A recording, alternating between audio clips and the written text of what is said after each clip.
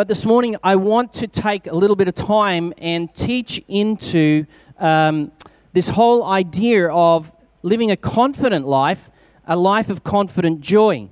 Now, obviously people are going to wear different lenses in life, and they're going to interpret their story and their situation through that lens that they wear.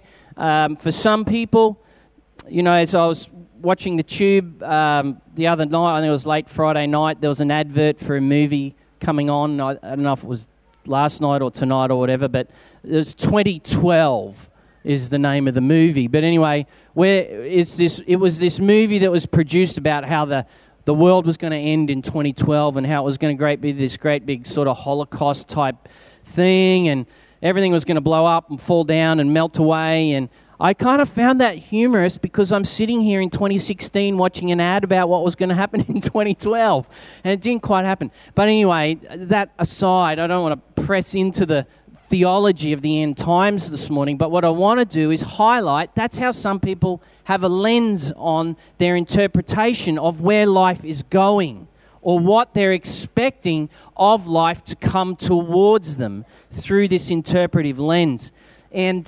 And this morning, I want us to spend a little bit of time exploring the lens that the Apostle Paul wore as he wrote to the church in Philippi. And Paul is just this guy just is such a champion to me. I just think his story and the way that he holds on to this reality of the anticipation of Jesus making everything new and transforming it, even from the depths of some very difficult circumstance in which he found himself. I'm just like, God, I want that lens. I want that lens in my life of Jesus and an interpretation of life in all its fullness in Christ. And Paul is just an amazing character, and we'll touch on him this morning. But simply just say that when my life was touched by the inbreaking of the reality of Jesus' love for my life, when Jesus introduced himself to me in an overwhelming way, I became very, very aware that he was not just meeting me, but he was calling me out of my story and into his story. He was calling me out of a life where everything had to be centered around me, my wills, making sure my life was good and I was comfortable and I was happy. And he called me out of that. He called me to himself. And in the process of that, he took me from me being the center of my story to him saying, now come with me. I'm going to be the one who's the center of your story from this time on. And you know what I did? I uttered these words. I went, yes, Lord.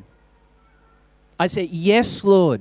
And in doing that, what I was saying is, Jesus, you have a far better grasp and an understanding of what the life of God and the kingdom and what life should be about, and I want you to show me the way to live it.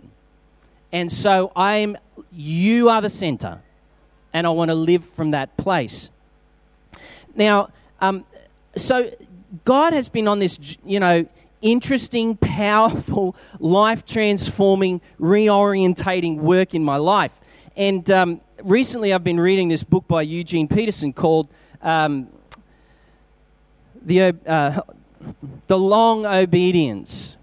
It's called The Long Obedience to God in the Same Direction, is the name of the book. And it's actually a 20-year-old book, but it's been revised a few times. And it's a look at the Psalms of Ascent, which is all about from about Psalm 120 to about 130 something or other. And what they're doing is it's a series of writings and songs and poems of when the people of God decided that annually they would turn their life and direction from where it was going, and they would orientate it towards the house of God, towards Jerusalem, and then they would make pilgrimage towards meeting with God as the people of God. And in the context of being the people of God, individuals found out their true identity and purpose. But the point was they were together on journey towards God. And that's what these Psalms are about. And Peterson writes, really wonderfully over these Psalms. But one of the things he says is that, he says this quote, he says, "We can decide to live in response to the abundance of God and not under the dictatorship of our own poor needs. We can decide to live in the environment of a living God and not under our own dying selves." He says, "We can decide to center ourselves in the God who generously gives and not in our own egos, which greedily grab. One of the certain consequences of such a life is joy." Is joy. Now, if you'll notice Peterson's quote there, at the beginning of each kind of paragraph, he makes this statement. He says, we can decide. We can decide.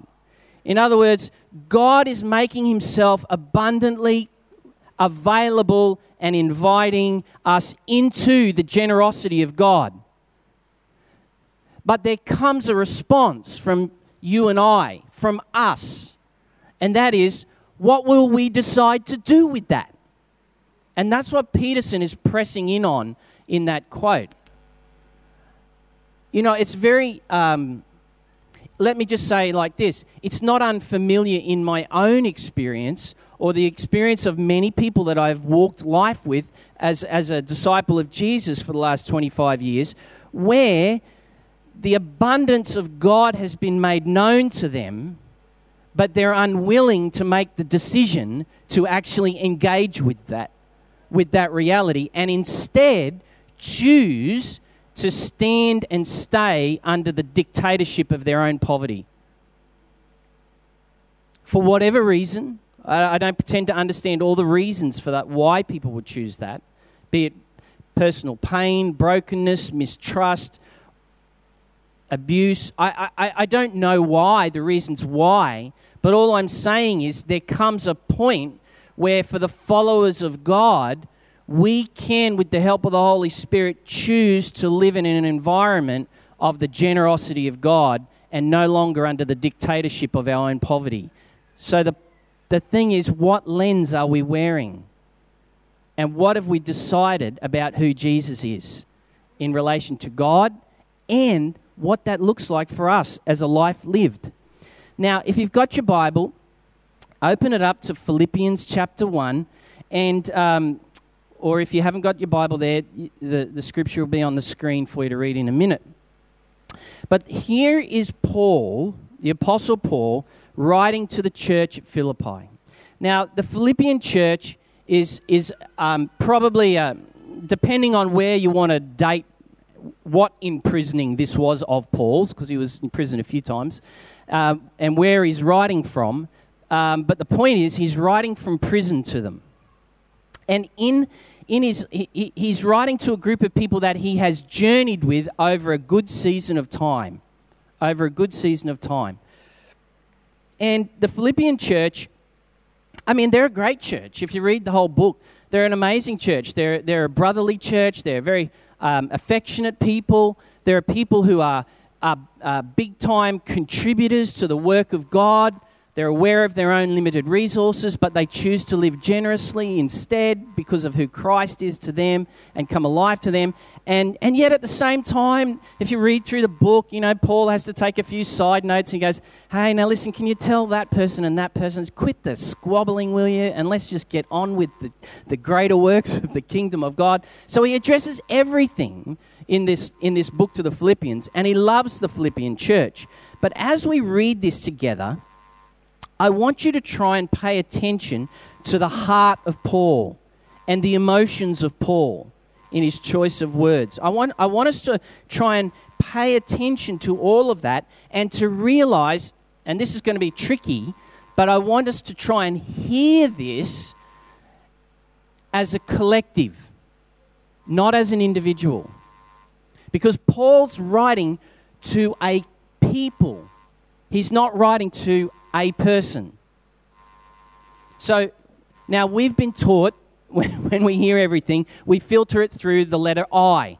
It's like, what's this got to do with me? Because we still want to put ourselves at the center of interpreting how our life should be. Well, that's very Western thinking. Here, this is Eastern thinking.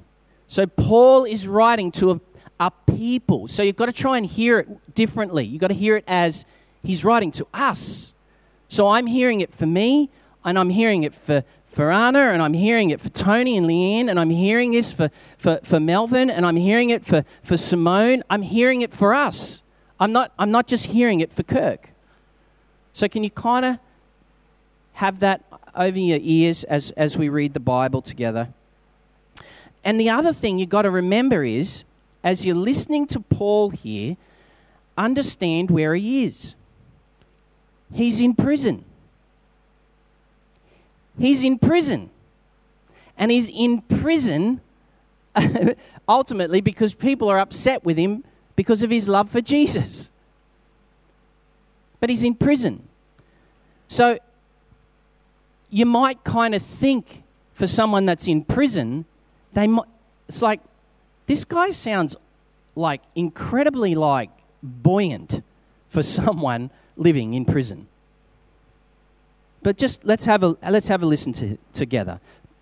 Paul in Philippians chapter 1, verses 1 through 11.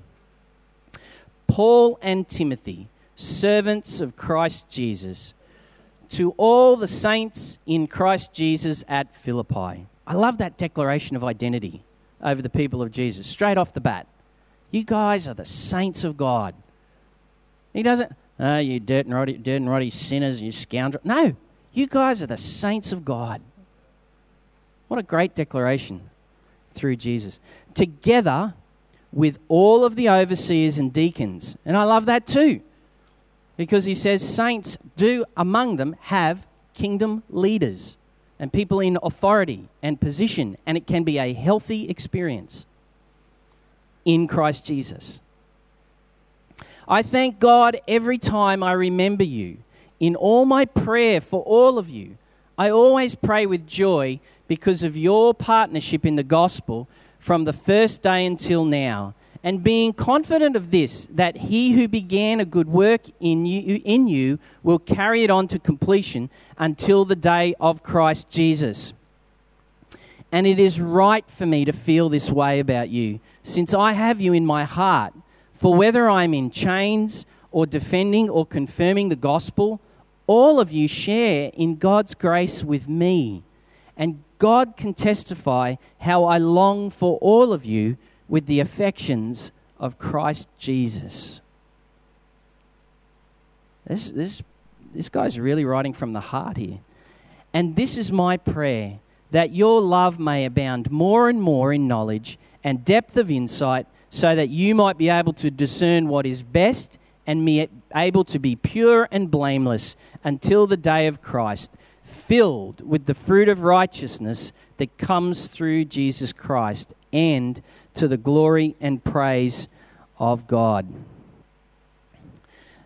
What I love about Paul's letter here to the Philippians is there is this great sense of, it's more than optimism flowing through this man. It's more than just like, I'm going to choose to ignore reality. There's something flowing through this guy's experience of life that is incredibly powerful and born out of his relationship with Jesus Christ. There is something supernatural about this that is available to all people. And he has this capacity to knowing that whatever his situation is, the story ain't over. The story isn't over. God has started something very, very good. And he's busy about that. And he will bring it through to completion. But if we were going to break down Paul's joy, there's a few things in that little scripture that we've just read that I want to highlight this morning that fuels a life of joy confident, no matter what circumstance might be. And for us as the people of God here in this place, you know what? In 1995, God started something good here. God started something good here in 1995, and He's at work to bring it through to completion, that good work, unto the day of Jesus, when He gathers this place, this body of Jesus, up unto Himself, and He says, that is so good. That is so good. He is just going to bring us through to completion.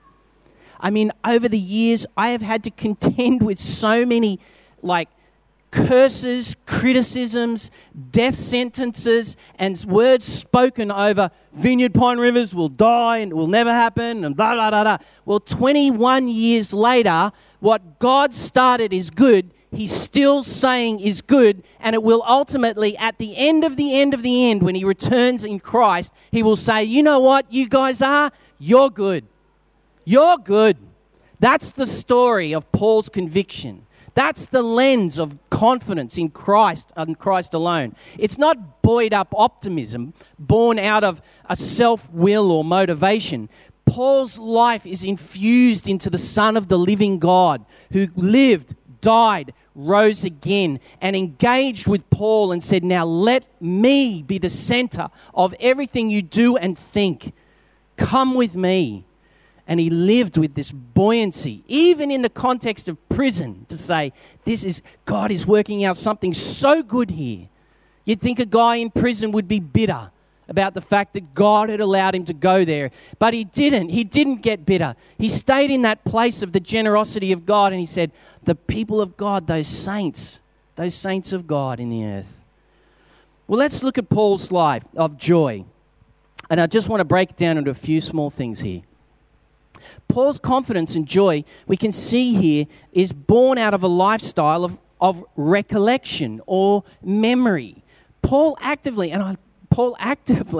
takes time to be remembering the very people who are reaching towards him from Philippi. The reason why he's writing back to them is because they have sent a gift to him.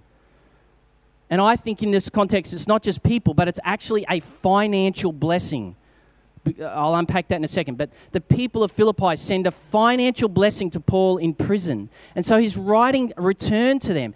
And as this gift arrives of their love towards him in Christ through this financial gift, as well as people, he just goes, you know what? Whenever I think of those Philippians, whenever I think of you guys, I just can't help but thank God about who you are. You are an amazing people of Jesus. Paul here chooses to recall the generosity and the goodness of God to his life through the Philippian people.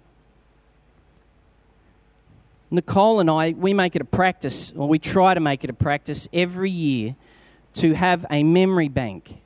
And part of the memory bank that we do practically every year is a glass jar. And in the glass jar, we write on the front of the glass jar the year. So 2016.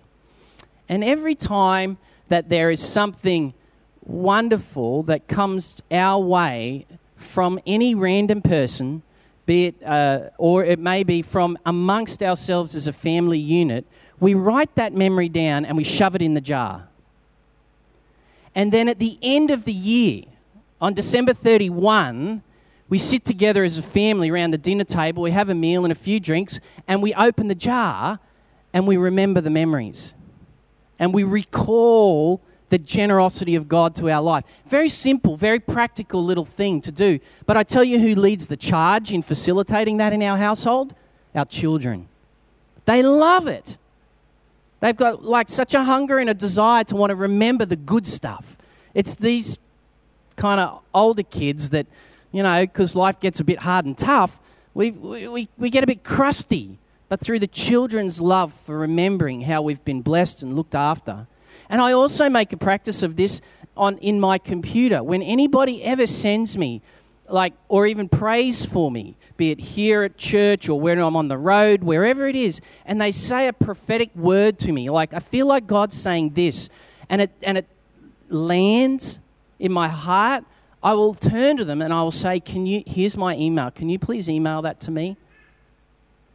And they'll do that, and they'll email it to me, and then I have this big bank of what God's been trying to say to me so generously and graciously through his people through the course of a year, that I might stay close to him.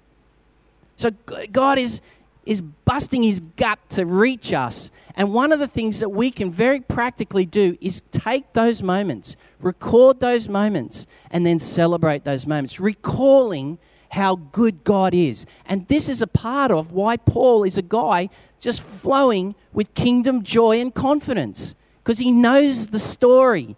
Every time I think of you guys, man, I can't help but thank God. I can't help but thank God. You know, when I go through those little prophetic words, when I'm going through a bit of a hard spot or whatever, and I read them, I go, God, the Spirit of God testifies to my spirit, and I come alive, and I just want, thank you, God, for them. Thank you that you spoke to them for my well-being. Thank you, God. Be it gifts, emails, whatever. I encourage you, make a point of remembering and recalling. And I just think that's a big word of the Holy Spirit today, because Simone, all through worship, was leading us to the point of everything that's hurt and broken and dead or dysfunctional or disappointed, or come back to life. Remember God, remember Jesus, remember how he loves you, remember how he's reached towards you through others. I think that's like the Holy Spirit this morning is on this. He wants us to be a people who recall the goodness of God, so that when we're wherever with people, we can speak of his greatness, his kindness. I want to encourage you, take a moment. Allow your heart to recall and be filled with memory after memory, moment after moment of God's kindness, generosity, love, and power that he has sent your way. He has sent your way through the life of the people of Vineyard Pine Rivers. Have a think about them. Capture them. And again, start to thank God for them. It's important you do this because it fuels the life of confident joy. Paul's confident joy is also one of a life of intercession. He says there, in all my prayers for all of you, I always pray with joy. Now let's just think about the people we love. It's great to be able to pray with joy, no worries about the people that we love. But let's think about the people that are a little harder to love that are in our life. How are we praying for them? Is the joy there? Is the joy of the Lord there? And if it's not, then maybe there's some homework there that the Holy Spirit's inviting you into. Lord, I want to be like Paul, pray from joy. Pray from this life of overflow of your kindness and generosity towards me. You see, there is a real power and a privilege to also understand that as the saints of God, as Paul calls us, there is a privilege to be in prayer for others. Incredible privilege. I'm amazed at the places and stages of life that people find themselves in where God has invited me to go and sit with them in it. I'm like, God, I got nothing. What have I got to bring to this? And I just turn up and I find them in these incredible places of both difficulty and victory to sit with them and go, God, would you bless them? Would you bring your kingdom to them? Just yesterday, a young man that I know who's traveling the world at the moment, he needed to raise some money for a missions trip. And the cutoff for his finance for that missions trip was this week just gone, Friday just gone. And so he spent some time FaceTiming with me yesterday afternoon, and he's like, what do I do about this? So this is like I'm really cut up about this. It's kind of like the high point of why I'm here, and all of a sudden I'm out of resource and I don't have the capacity to do it. And I didn't go into anything of how come you find yourself in that position? I just listened to his story and I said, God, you know what he needs. Would you just send your kingdom order into his circumstance? And so we get off the Facebook thing. We spent about half an hour on the Facebook together. And then, anyway, I'm about, and I'm praying, like, I won't say like the prayers of a general. I'm just praying like, oh God, what are you going to do for this guy? I know you're generous and your kingdom is good. Can you help him out? That's about the weight of my prayers. But they were flowing out of concern. They were flowing out of compassion. Well, anyway, as I go to bed last night at about 11 o'clock last night, my phone beeps and he sends me a message. He says, "You'll never believe it." I send back, "What won't I never believe?" He said, "Some random people anonymously put money into my bank account so that I could go on my missions trip." And I was just like, I went to bed like I was high with Jesus. I was filled with joy. I was like I was getting undone in my heart because I'm like, God, that's so amazing that you invited someone like me to be a part of you reaching towards another. Thank you for the privilege that I got to be a part of that. Just thanks. God has like privileged us to be the saints of God in the earth. You are a privileged and an anointed people to stand and ask our Father for His good kingdom to come for those that we walk life with. Our Father is so good. And joy, I tell you, joy comes with that. Because you've got to understand, this morning, when I went to bed at 11, I knew that at 3 a.m. the kitchen was going to get noisy with Luke having breakfast to get ready to go on his triathlon. And that I wasn't too joyful about. But when I got this text message as I went to lay down in bed, the grumpy man that I was, knowing I was only going to get 4 hours sleep, if that, this text message just... the story, the testimony of God touched me in such a way that, hey, yeah, I got 3 hours sleep, but man, you know what? I'm burning on joy right now. I'm burning on the joy of the Lord in my bones. I'm so thankful that He answered my friend's need through the prayers of the saints. You guys are a very anointed and privileged people to bring the kingdom for others. And Paul lived like that. That's what fueled his life of joy. The joy to be able to intercede for others. Paul wasn't, he goes on a little bit and he's like, he clearly doesn't put himself in the center of his own story. He clearly puts Jesus as the center. He says, look, whether I'm in chains or not in chains, that's irrelevant. It's got nothing to do with any of this. It's all about Jesus. What a guy. Confidence and joy, the joy of intercession. The other thing is the joy of participation. Now, you know, here Paul uses these words. He says, because of your partnership in the gospel from the first day until now. Like I said before, these guys with Paul, Philippian church with Paul, have had a long relationship over many years. And they have, over that time, sent gifts and love and prayer for the well-being of Paul and the mission of God into the Gentile world through Paul. And Paul here is like, I'm so thankful to God because of your partnership. Now, the word there that he uses in partnership is the Greek word koinonia. Now, traditionally, that word is used to mean community or fellowship or context of doing life together.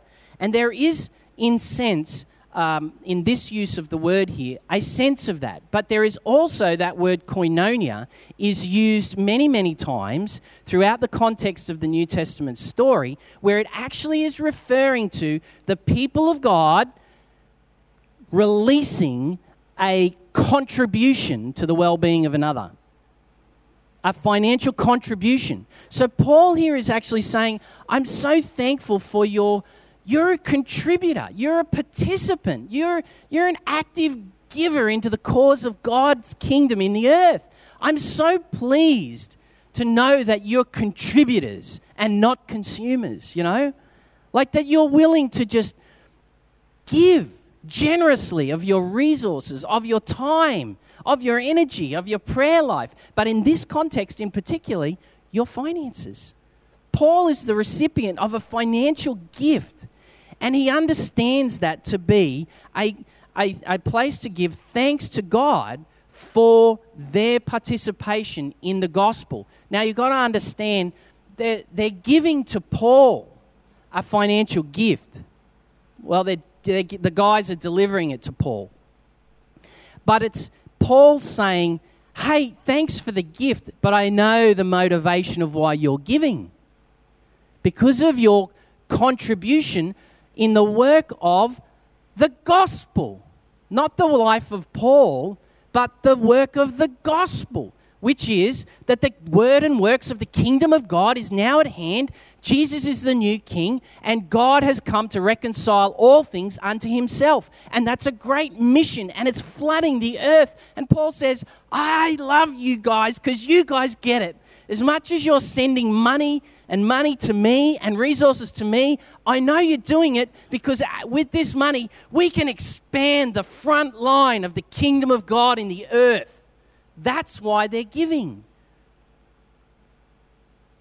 That's why they're giving. And that just lights Paul up.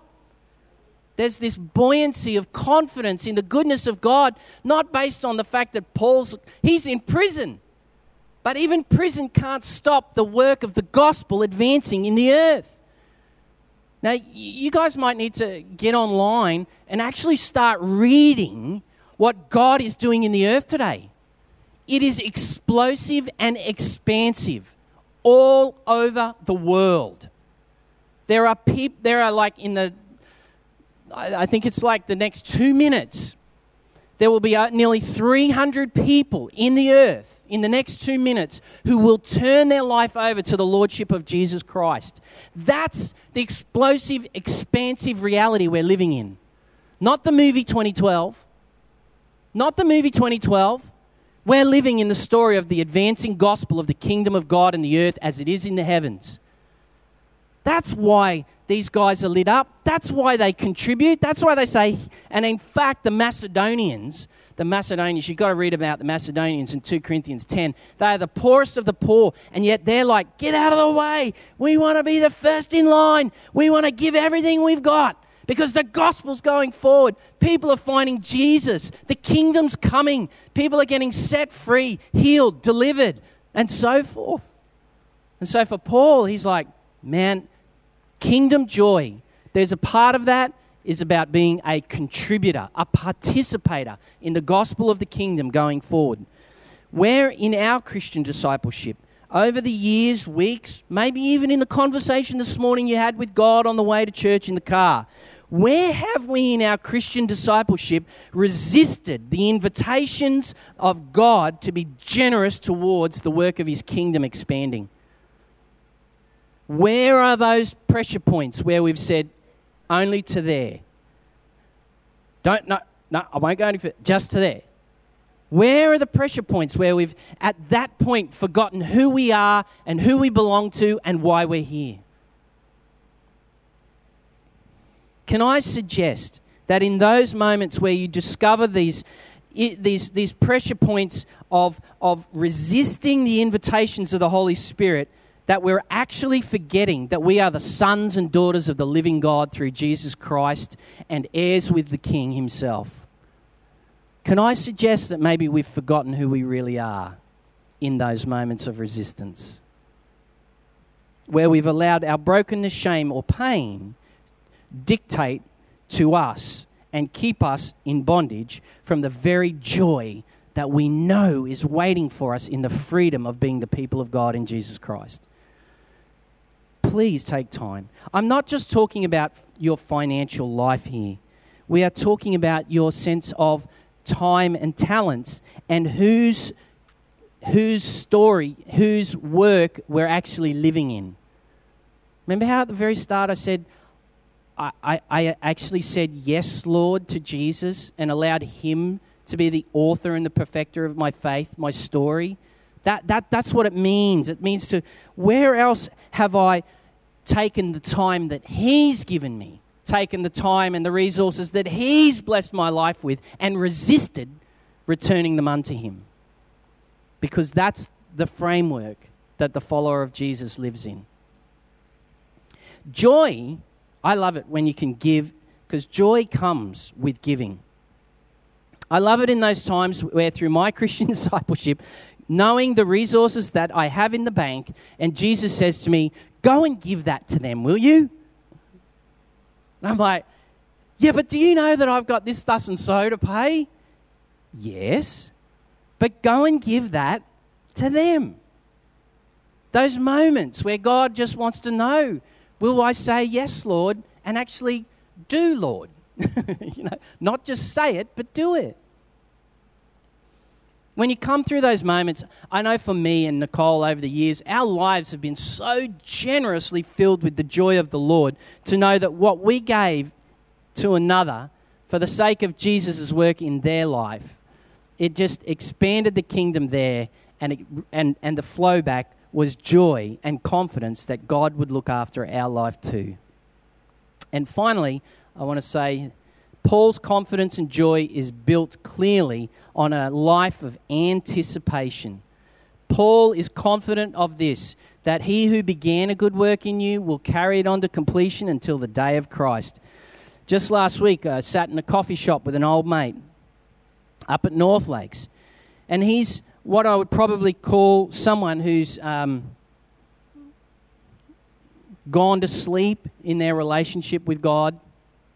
He's just over the course of time and difficulty and circumstance and pain, just chosen to slowly say no to Jesus and found himself in a very hard and desperate place.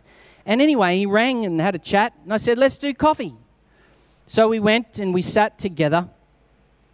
And in the context of that conversation of a very full coffee shop, sitting at a table, a big square table that had about 20 people around it, and we were only 2 people there by ourselves, but it was like they have these big community shared tables at these coffee shops, and I love that concept.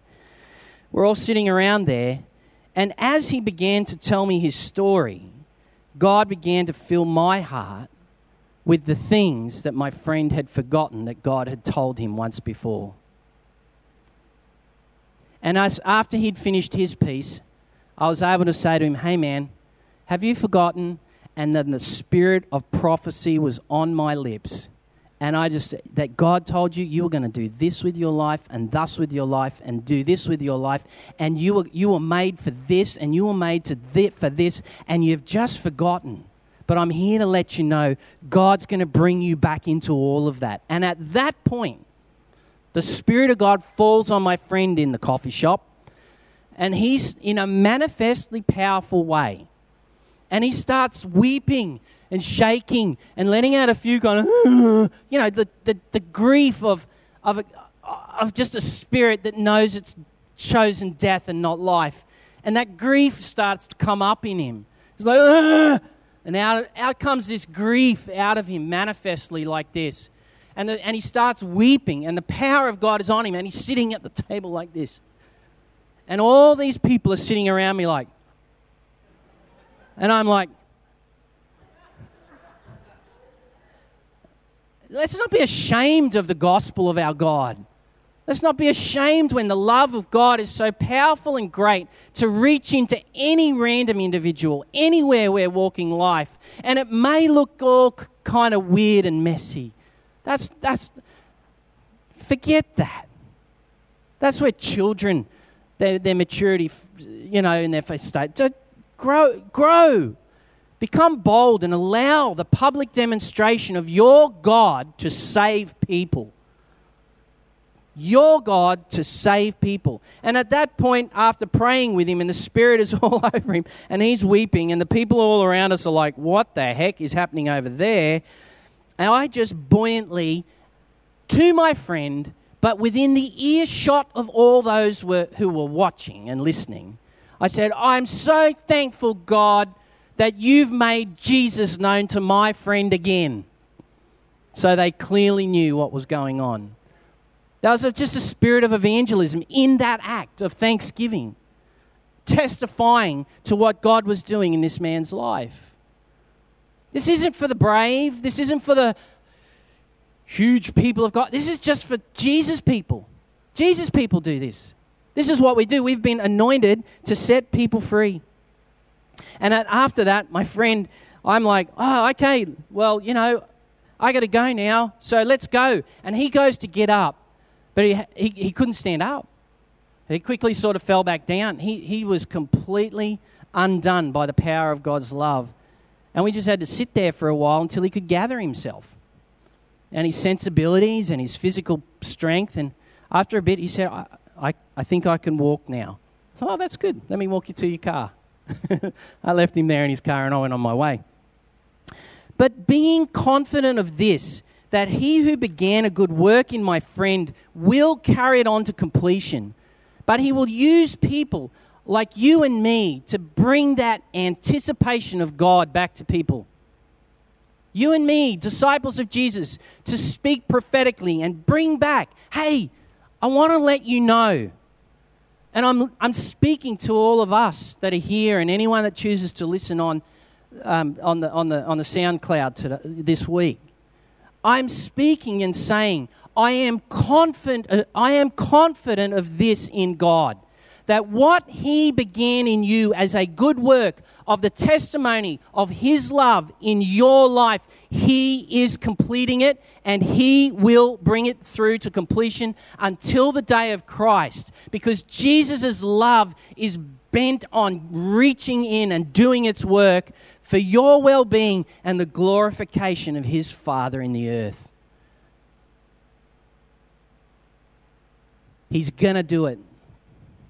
And whether you're in a place of disbelief, unbelief, anger, or brokenness, that won't hold back the love of Jesus getting through. Let me tell you, from a guy who wrote from prison, from a guy who had every reason to be bitter, twisted, and angry, yet filled with the joy of the Lord and the confidence of the Lord, was to be able to speak with anticipation as to what God would do in people's lives in the church at Philippi.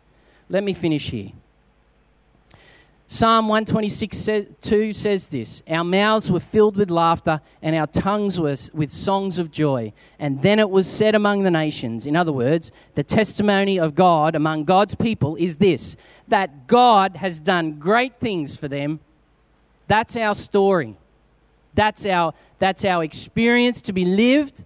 And that is the testimony of God on people through Jesus Christ and for his church in the earth. Filled is your mouth? What's filling your mouth? As you're leaving here today, what's filling your mouth? Is it words of brokenness or cynicism or just depression or is it the laughter of God? Is it this capacity of no matter what the situation going on, God's bigger than this, and I'm walking with him, and he started something in me he's going to bring to completion. And I know it not because I'm buoyed up and G'd up, because I'm working something up, but this is the fruit of the Holy Spirit. The second fruit that Paul listed in Galatians 5:22 says, joy shall be theirs. It's a work of God, and it's not something that we have to buoy up and trying to generate and go and get. It's something that comes to us because it's the generosity of the reality of God to us. The joy of the Lord. What's your mouth filled with? Joy is what God gives us. It's not what we worked up. And Peterson says, laughter is a result of living in the midst of God's great works. Enjoyment is not an escape from boredom, but a plunge by faith into God's good work. Who wants to take the plunge? Who wants to plunge today? Who wants to be plunged into the reality of God's good work and live a life of joy confident? That's who we are. That's who we are. And I'm reminding us all, even as I'm reminding myself, that an authentic sign of the Christian walk, those who are walking out their discipleship with Jesus, is joy. It is a characteristic, it is a signpost, it is a truth, it is a reality of walking with God for those who have chosen to no longer live with themselves at the center and underneath the dictatorship of their own poverty, but instead plunge deep into the generosity of God. Amen? Who wants to take the plunge? Why don't you come on up the front and we'll plunge you. Come on up the front and we'll plunge you. That's the ministry call. There we go. Who wants to take the plunge out from underneath the poverty of their own dictatorship of brokenness and cynicism and into the generosity of God?